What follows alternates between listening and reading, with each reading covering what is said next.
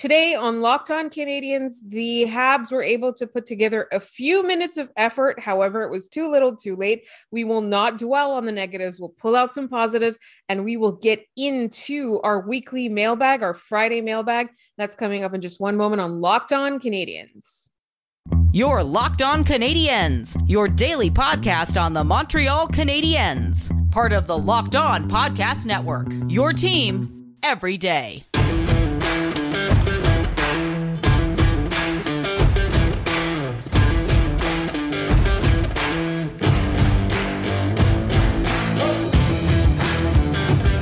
Hi, everyone, and welcome to episode 483. And to talk about the Canadiens today, I am here as always. I'm one of your hosts. My name is Laura Saba, also known as the Active Stick. And I'm joined as always by Habs Eyes on the Prize prospect expert. I love saying that because he's always so modest about it. Scott Matlas. Scott, how are you doing today? Well, if our pre-show discussion was any indication, it's not great. And for those who want to peek behind the curtain, we started up our Zoom call to record, and I promptly opened a beer, in case you're wondering how Thursday night's game against the Islanders went. Right. And it was not great. It seemed to be seeing a lot more of what we're used to, but there are a couple of things. Here's what we're going to do. We're going to point out the positives. You already know the story. The Canadiens did not play with urgency. The defense, there were a lot of lapses defensively, a lot of goals. There was a goalie change for the first time, I think, this season. They put in Samuel Montembeault for Jake Allen, who was having kind of a rough night. But to be fair, it was the defense that was having an extremely rough night. And particularly, it was Kulak pairing. And that's about as much as I want to say about the bad, because here's the thing. There are a few things that I think are positive. I think the very, very first thing that we should talk about is how good the Laval Rocket are. And let me tell you why, because somebody, it was kind of tongue in cheek, tweeted at me or the Canadiens, the Locked On Canadiens account, that the only two people who were having a good night were Alex Belzey and Michael Pezzetta. And that kind of got me thinking. First of all, the Rocket are good. That is a positive because a lot of the players that are on the Rocket right now are eventually going to be players on the Canadiens in the future. That's really exciting. And also this weekend will be like big ticket viewing for the Laval Rocket because Matthias Norlinder has been assigned to them for conditioning and Cole Caulfield's going to be there. That's going to be really fun. Definitely find a way to track. It's Saturday, right? The game is on Saturday. Yes, Saturday at 7 p.m. They are in Syracuse to face former adopted son of mine, Charles Hudon, and the Syracuse Crunch. And then on Sunday, they head to Utica, where they will play the Comets. Alexander Holtz is not there, so the Devils prospects are down one of their top stars. It should be a very, very good weekend, a good test. Matthias Norlinder's on conditioning. He hasn't been officially assigned because of the European clause in his contract, but the Rocket are going to be a ton of fun, I think, this weekend. Win or lose, you know the goals are going to be flowing like we wanted from the Canadiens. Even when the Rocket have lost, they're damn entertaining when they do it. And that's really, if you're trying, that's all I can ask, honestly. Exactly. And so let's get back to the NHL club. Here are some positives. One, I know it was only one period, but Montembeault played pretty well. He looked steady. He looked good. That's one. Two, Brett Kulak and David Savard are not going to be that abysmal every night. They will not. Like, I know people are like, oh, try them. They will not. So they will get better. Three, Nick Suzuki still played okay. Wasn't as good as he played against Detroit, but he still played okay. He managed to score a goal and a great assist. Did, a lot of the work on that Toffoli goal, that second Toffoli goal. So that is another positive. If he's back and he stays steady, the Habs will be good. What I thought this game, honestly, was, we've been talking, people are like, oh, there's lack of effort. And I've said, no, the coaching, the strategy, the game plan, that's the problem. I think tonight it was mistakes and lack of effort. So I think that those two things are not a fundamental overarching problem as much as they need to make fewer mistakes and they need to play with more urgency, because what happened when they got the power play, particularly when they went up 5-on-3, was they all of a sudden seemed to wake up. The passes were connecting. They were doing the right things. And so we've talked all season, literally from the first day, that they were not playing with urgency. And this is what happens when you do not play with urgency. And in an earlier power play in the game, they played with no urgency. I mean, there's definitely a problem with motivation here. There's definitely a problem with focus. And this is something that I think that overall, maybe as time goes on, it's going to get better, because I saw that, before it was like nothing was going right. Now it's like a couple of things are starting to go right. We also know that Carey Price is due back in Montreal very soon. It's unlikely that he's going to play for at least a week or two. He's rejoining his family now after being in the NHL players assistant program. It's going to take him some time to get back to the actual team, and then you got to get some practices, and then he's going to probably start maybe mid-November, maybe late November. So it's going to be a few games yet before we see Carey Price, but he's coming back, and he's definitely somebody that in the room does not take crap from anybody. The team is not going to play like this in front of Carey Price. They're going to get the stink eye. He's going to give them the look. The look when Carey Price looks at you and then all of a sudden you wish you were dead, that look.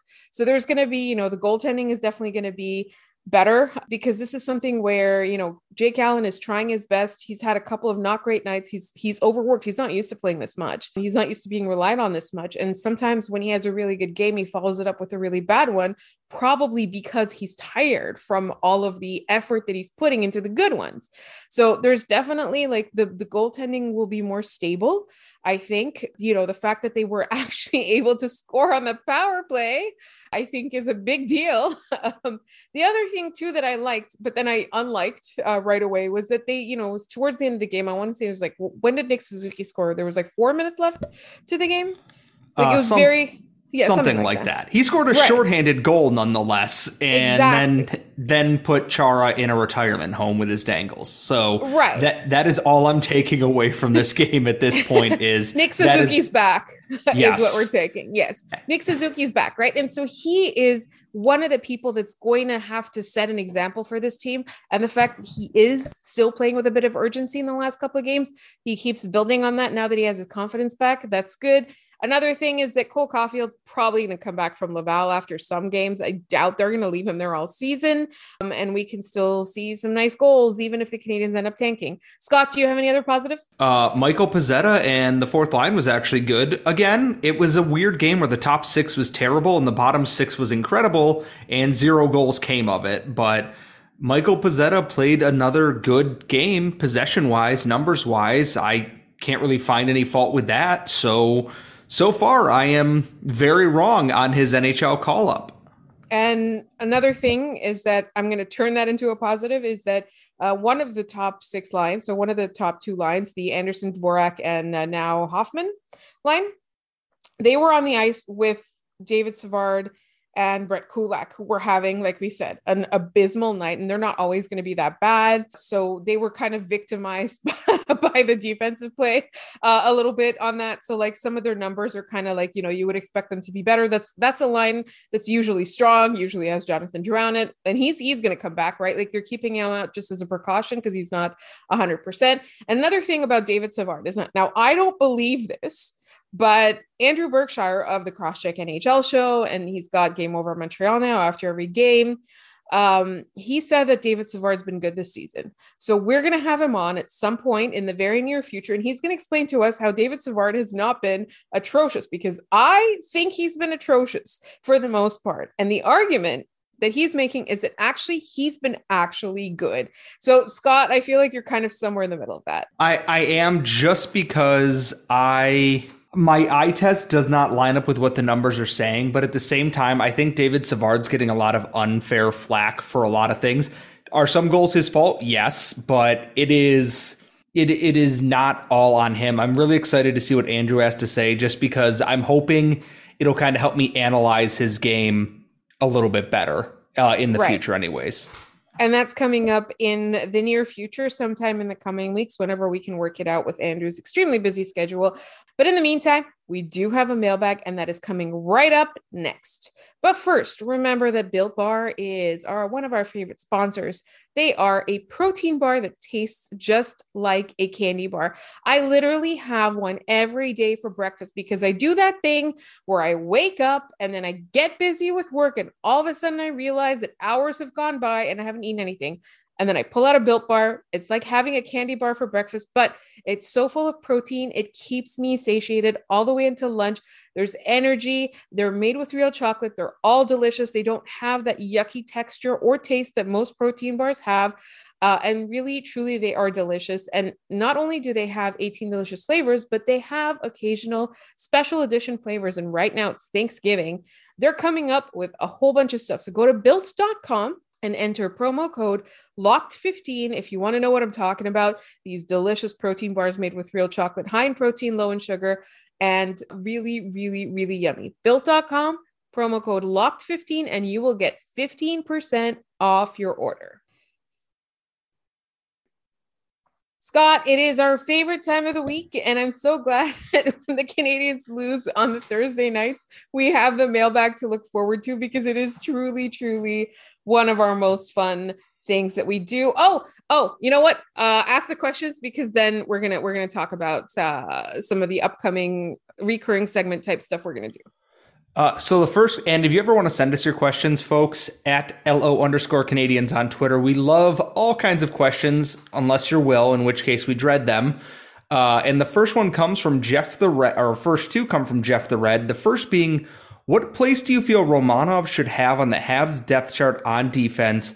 And what place do you think he has in Dominique Ducharme's mind? I think in Dominique Ducharme's mind, he's like defenseman number 6. I want to say he's more of a 4 or 5 at this point in his career. I don't know where I have him, because he looks great some games and he looks lost the next, and then he's so all over the place that it's like I don't think they've given him the guidance he needs to truly reach his ceiling. And I think Ducharme sees him as that 6th, 7th kind of guy, and they were hoping for more, and they haven't really given him the tools to succeed in that. So I'm hoping to be proven wrong on that very quickly. And our next question from Jeff the Red: if Caulfield does well right off the bat, would you rather he be called up quickly or left to dominate in Laval for a while and avoid the Habs mess? I like avoiding the Habs mess. That, to me, honestly and truly seems like a good idea, because there is some sort of dysfunction here. There is definitely some sort of dysfunction at the big club. We keep thinking it's an absence of leadership and bad coaching. When Ian was on a couple of weeks ago, we were talking about how Marc Bergevin's contract status is kind of hanging over the team. There's a lot of uncertainty, all of that.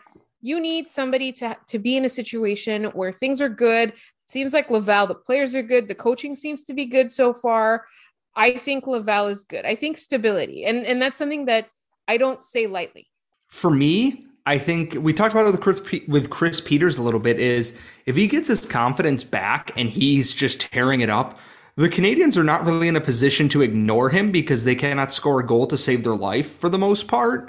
And if he gets his timing and confidence back and he starts tearing it up at the NHL, you just ride that wave for as long as you can, because it's experience he's going to need.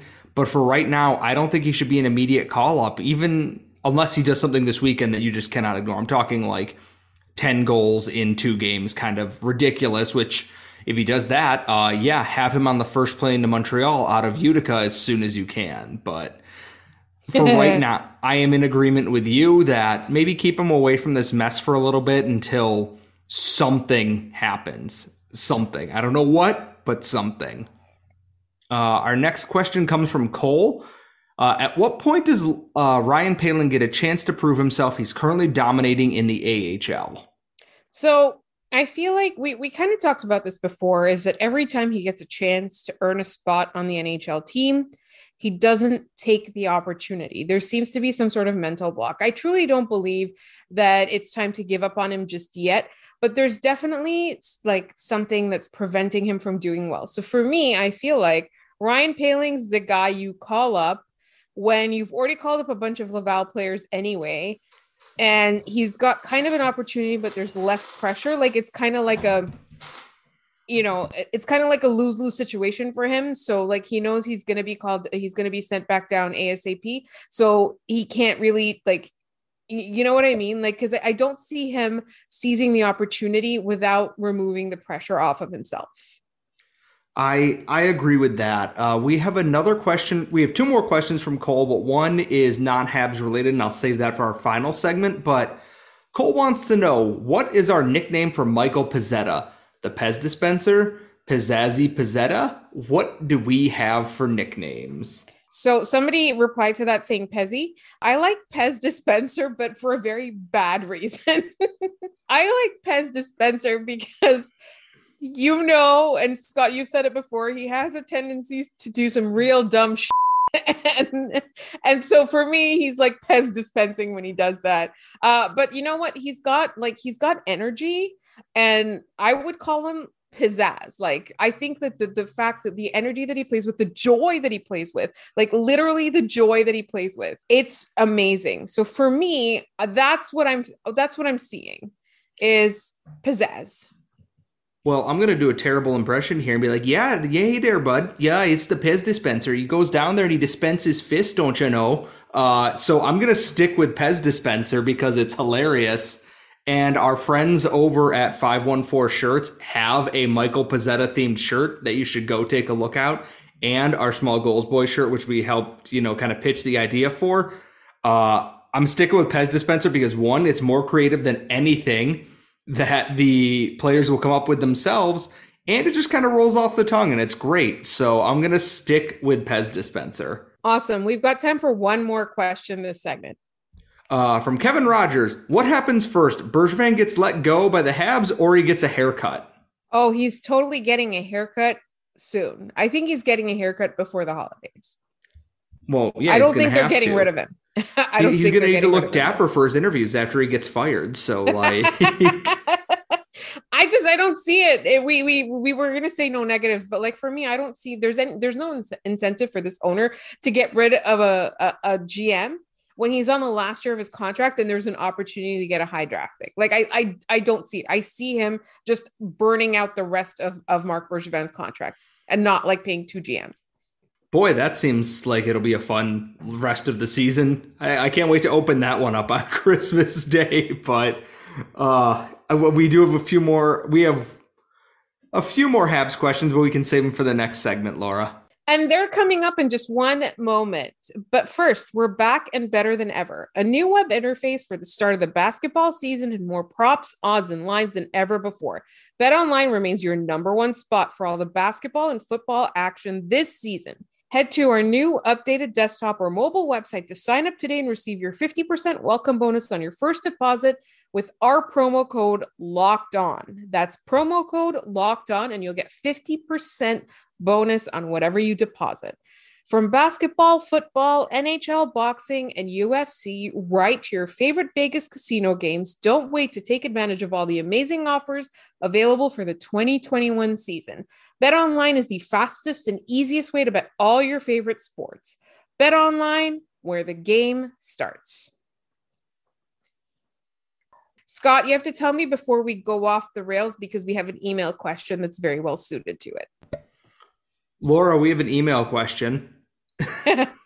Wait, do we not have Habs questions left? We have a few.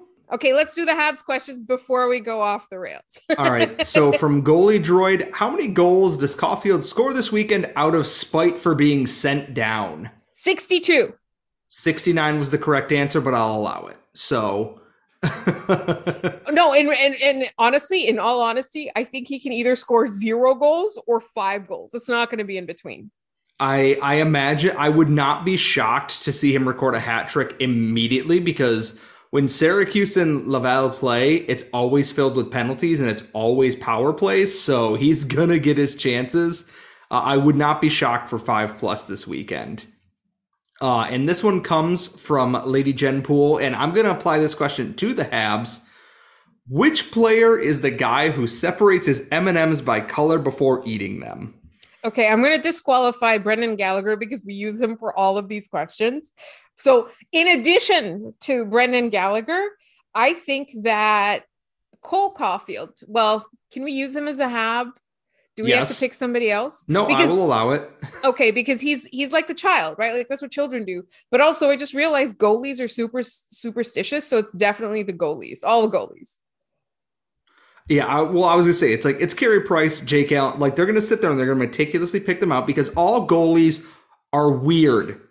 They're so weird, and like there's no way that it's not the goalies. My only other option would be Yoel Armia because he's quiet, he's very unassuming, and that seems like a him thing he would kind of do. Speaking of Armia, I just have something to say about him, and I want you listeners and you, Scott, to tell me if you agree or not. Armia to me is like the example of the player who looks most different wearing his hockey stuff and not wearing his hockey stuff. He looks like a completely different player or a completely different person, a completely different human being when he's wearing a suit arriving at the game and then like when he's actually on the ice wearing a helmet. Am I wrong? No, I am very much there with you, having seen him in person up close at games and like what he looks like out of it. He looks like a medieval knight with all this stuff on. He's so large, and then it's just like he's this, just very tall, lanky Finnish dude who looks entirely different on and off the ice. Did you want to get to the email question now, or did you want me to get into the rest of the hockey questions? No, let's do hockey first. This is kind of hockey, but it's a fun hockey. All right. Our last question from Cole. Who won the Jack Eichel trade, Vegas or Buffalo? I think it was Vegas, but I don't know if it's skewed because I'm looking at Buffalo and I'm like, that return is not going to move you to the next step. Whereas with Vegas, I'm like, yeah, I mean, they were a good team already, but now they're like a really, really good team. My thought is the only real winner in this trade is Jack Eichel, who can finally get the surgery he needs to not be in serious pain all of the time. Vegas obviously gets an elite center and Buffalo gets more rebuild pieces. So I think it's more the player wins and Vegas obviously gets the best piece out of it. So if we're picking one team or the other, it's definitely, I'm going to say it's Vegas. So we have two off-topic hockey or non-hockey questions left. Okay, so we've got actually four. There's a mailbag question, and then there's another question that was a private account that I just realized that I had it on my private account and not on the Locked On Canadiens account. The first question is the mailbag question, comes from Carla. If Marc Bergevin does not get extended, do you think that Jeff Molson should go full Ted Lasso and maybe get a GM that isn't necessarily affiliated with hockey to run the team? I think hockey in general should have more people who are not involved in hockey running things like the Department of Player Safety and everything else, because they need an outside perspective on things. However, I do think going that route with a GM is a dangerous game to play. Having some knowledge of how the game works and flows is important. However, I will say that they should get someone who is, I don't want to say relentlessly positive, but who isn't so, I guess, easily on edge. Marc Bergevin right now, if he were to have an interview at a podium, might be back to that phase where he's gripping the edges of it and looks like he's just going to break it in half. So I would be interested to see that, though, to see if they could actually, if that would actually work in the NHL. I'm trying to think of who I would pick, though, but I think hockey in general needs new blood. Like the retreads are just too much for me. I also think the fact that, the GM has to speak French is a requirement. So maybe there's managers that are French speaking that aren't in hockey or, haven't worked in hockey. And, this is kind of obviously because he just won the World Series, but like there's a particular Montrealer that comes to mind. But I think it's an intriguing idea and I love that. And I also feel like if we're going to go the Ted Lasso route, like I like how Ted Lasso does things. I know, Scott, you haven't caught up on Ted Lasso yet. Everybody stop discoursing on Ted Lasso because it's ruining it for Scott. But yeah, like I think just having like that positivity and that sort of returning to just just being decent kind of aspect of it as well. Sometimes like I like that. I think hockey culture could use that. Anyway, I'm rambling, but I think that hockey culture could use new people. All right, so now we're going to turn our attention to like not hockey at all related. This question comes from Leafer 1984. What is the single best meal you've ever eaten? Also, what is the fanciest meal you've ever eaten? So Scott, you go first. The best meal I've ever eaten, sober, was I had a blue cheese crusted filet mignon at a grill along Canisius Lake, and it was incredible sitting out on the water. I had a nice cocktail. I had a beautiful baked potato, a side salad, and that just perfectly cooked filet mignon with blue cheese kind of, slowly melted on there, melt in your mouth, kind of cooked to perfection. It was incredible. In the act of non-sobriety, it was definitely a Taco Bell Crunchwrap Supreme, where I walked from the bar 2 miles to the Taco Bell in Brockport, walked through the drive-thru, bought 7 crunch wraps for everyone in our group, and we sat on the edge of the bridge on Main Street and ate them at about 2:30 in the morning, and it was by far the closest I have ever come to experiencing Christ in my lifetime, and I hope I can find that again someday. Yes, at the Draft in Montreal. And I know this is going to lead us to our next question, but I just thought of my answer for Leafer's question. The single best meal I've ever eaten, I cannot pick because everything I ate in Barcelona and everything I ate in Greece was absolutely delicious. If I had to pick out of one of them, there was this extremely, extremely divey tapas bar in Barcelona. And it was a place that the locals go to that we heard about from a friend of my sister's. I was traveling with my sister at the time, and it was so non-touristy that they didn't even speak English. And my sister luckily speaks Spanish really well. And it was literally like the best food that I've had.